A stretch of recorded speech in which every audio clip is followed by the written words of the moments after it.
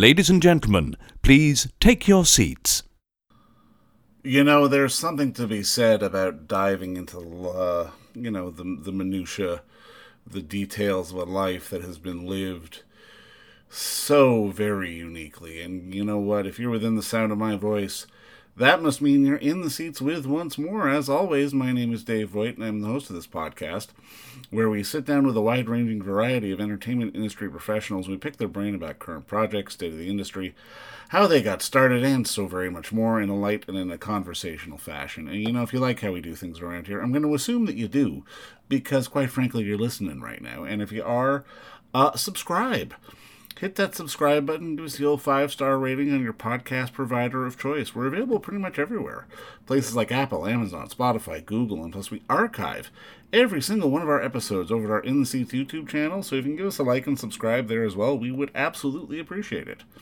Also, don't hesitate to check us out on social media. We're on the Facebook, the Twitter, the Instagram, the Letterboxd, the TikTok, and, well, there's probably some other places that I'm forgetting about too, at In the Seats, for all sorts of fun updates. And finally, and I do dare say most importantly, please pay us a visit over at In the Seats, intheseats.ca, for all the latest and greatest from the world of film, television, basically the moving image at large. Because guess what? If we live to watch it and write about it and talk about it, we love it even more when you come by and read about it and listen about it. So do us that kindness and pay us a visit. On this episode, boy oh boy, we got a fun one. We got a real interesting one. This film played TIFF and a few other festivals, and it is called The Pigeon Tunnel, which is on Apple TV Plus as we speak, and it is a documentary about the life of noted author John le Carré, and it spans 6 decades as le Carré gives a very personal interview intercut with archival footage, and we get anecdotes from his life, and it's set against the backdrop of the Cold War and extends into present day. It really shows what a unique man this guy was, and I mean, and obviously the stories that he told were incredibly unique as well. It's currently in the middle of a limited theatrical run, and like I said, it is streaming now on Apple TV Plus, but we had the unique pleasure of sitting down with the producers of the film, the one and only Stephen and Simon Cornwell, who just happened to be the sons of John le Carré. Le Carré is a pen name, obviously. But we dove into the specifics about, telling this story. And, I mean, if he wanted to tell the story and really sort of breaking down the intricacies of this unique storyteller in John le Carré, sitting down, being interviewed by another unique storyteller, the one and only Errol Morris, who directed the film. But it is a fascinating watch. If you're a fan of le Carré, or if not, it's just really, really an interesting film. So, like I said, check it out on Apple TV Plus. It's The Pigeon Tunnel. But first, enjoy our talk with producers Stephen and Simon Cornwell, because between you and me, it's a darn good one. But gentlemen, first off, just thank you so much for the time today, and congratulations on the film. I thought it was absolutely fantastic. Thank you very much. Now, I mean, I suppose the first question is, what came first, the chicken or the egg? Did Errol come to you, or did you guys go to Errol? Like, how did this ball start rolling?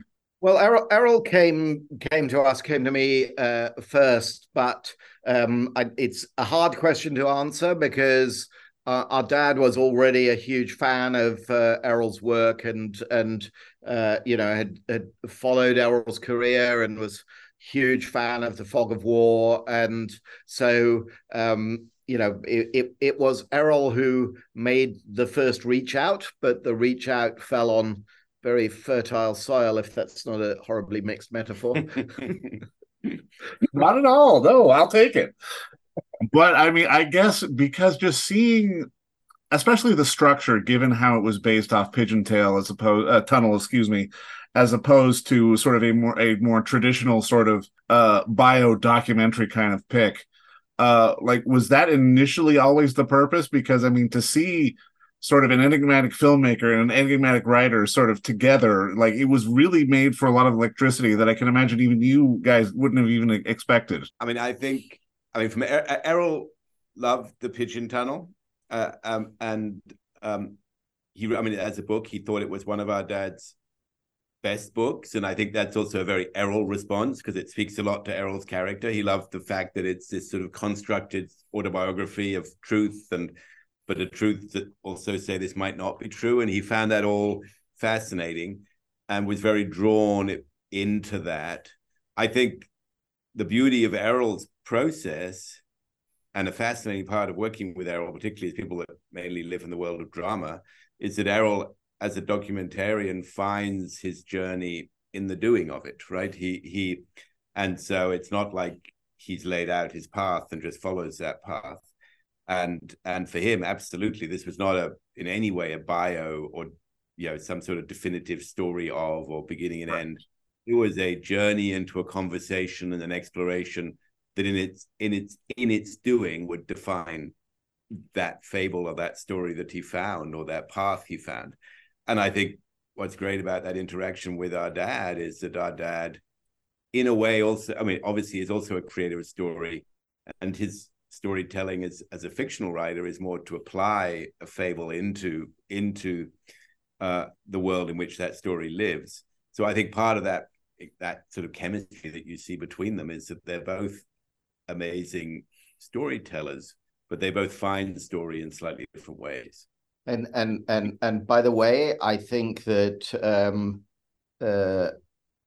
if we had ever suggested to our dad a biopic documentary that began the day that he was born and worked, he not only would have run a mile from the documentary, I doubt he would ever have spoken to us again. Yes, I think if we'd said it in a room to both our dad and Errol simultaneously, they would have left by different doors and we'd never seen either of them again. So I think, if this hadn't threatened, I mean, we had no idea where the journey was going to take us, but if it hadn't clearly had the ingredients of a creatively interesting journey from day one, it's not one we would ever have embarked on. For sure. Now, I mean, I'm curious, when did this entire process start? Because in watching the film, you definitely got the sense that your dad was very happy that this was like the perfect time to tell this story and to do a film like this. Yeah, I mean, I suppose we started talking about the film almost exactly 5 years ago, and we shot the interview pretty much exactly 4 years ago in October of 2019.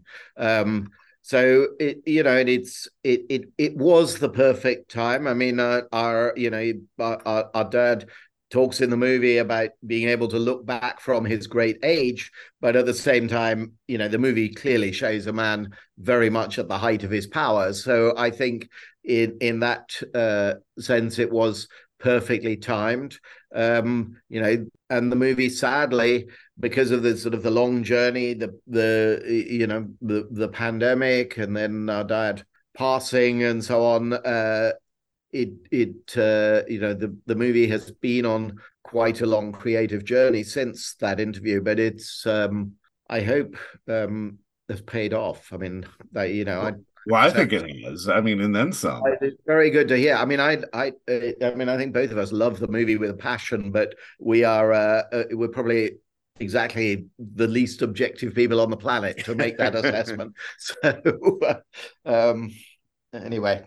But I mean, that dovetails into something I've been dying to ask, because I mean, obviously you've been very involved with the myriad of adaptations for the screen of your father's books. But I mean, how did he feel being involved in a film? Because it almost feels like the idea of one of his novels and, a TV or a film adaptation don't necessarily go hand in hand, because your father's books are so layered and they're so rich that you're just not going to be able to get all that on the screen. Well, I mean, I think, there are lots of answers to that in a way. I think some of his books are very, tend to the more visceral, and they're tighter and shorter, or they have a narrative core that actually works very well in featured context, but necessarily that adaptation has to have an opinion to it. It has to have an authorship to it. It has to be additive in a sense in terms of identifying the themes and the essence of that book, and bringing that into a cinematic feature context. But I think we've also been very lucky to live in an era of the rediscovery of longer form storytelling in really exciting ways in broadcast or television or nonlinear, and in many cases those fit with his books beautifully, right? Because they do allow you to do exactly that, to go much deeper into character, to take your time, to explore, even to expand on things he's done in the books. And so, I mean, he was very excited by adaptation. He'd had years when he was frustrated by some of it, by the time it took, or the complexity, or the studio system. But he became to be really excited by what it could bring, and also to recognize that for a successful adaptation, it needs to become its own thing.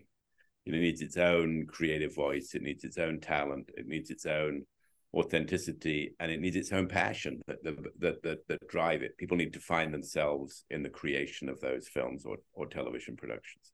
Well, and I mean, I think that's the beautiful thing, because I mean, I have love for Gary Oldman's version of Tinker Tailor, but also the one with Alec, which I think is absolutely genius.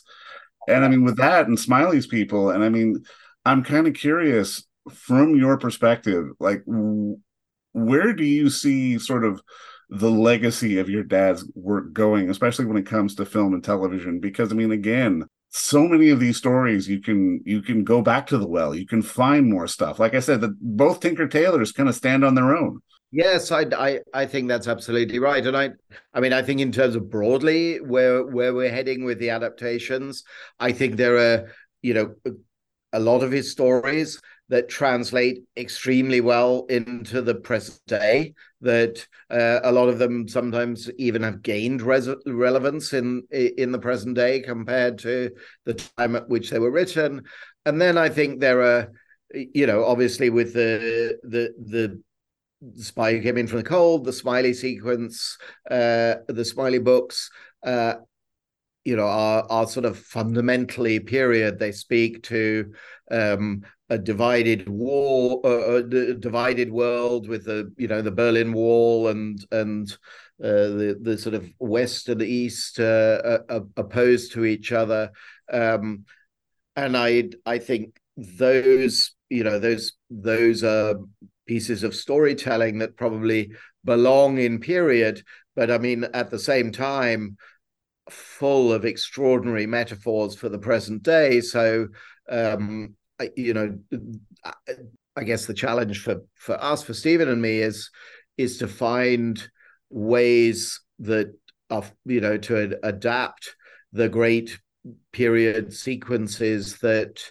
are faithful to the time that they were made in, Sure. but still, or that they were written in, but still speak to the present, both in terms of the sort of innovation in form and drama and storytelling that we've seen and that feel thematically relevant to the present day. I mean, okay, we don't have the Berlin Wall, but right, telling a story about a fundamentally divided world somehow feels kind of relevant today. No, totally. Now, I mean, just last question to put a bow on this. In watching the film, I really appreciated the art of being enigmatic, which it really feels like it sums up what your dad was all about. Now, I'm kind of curious, from your perspective, what do you feel your dad's legacy is, especially now with this film coming out to Apple in a couple of weeks?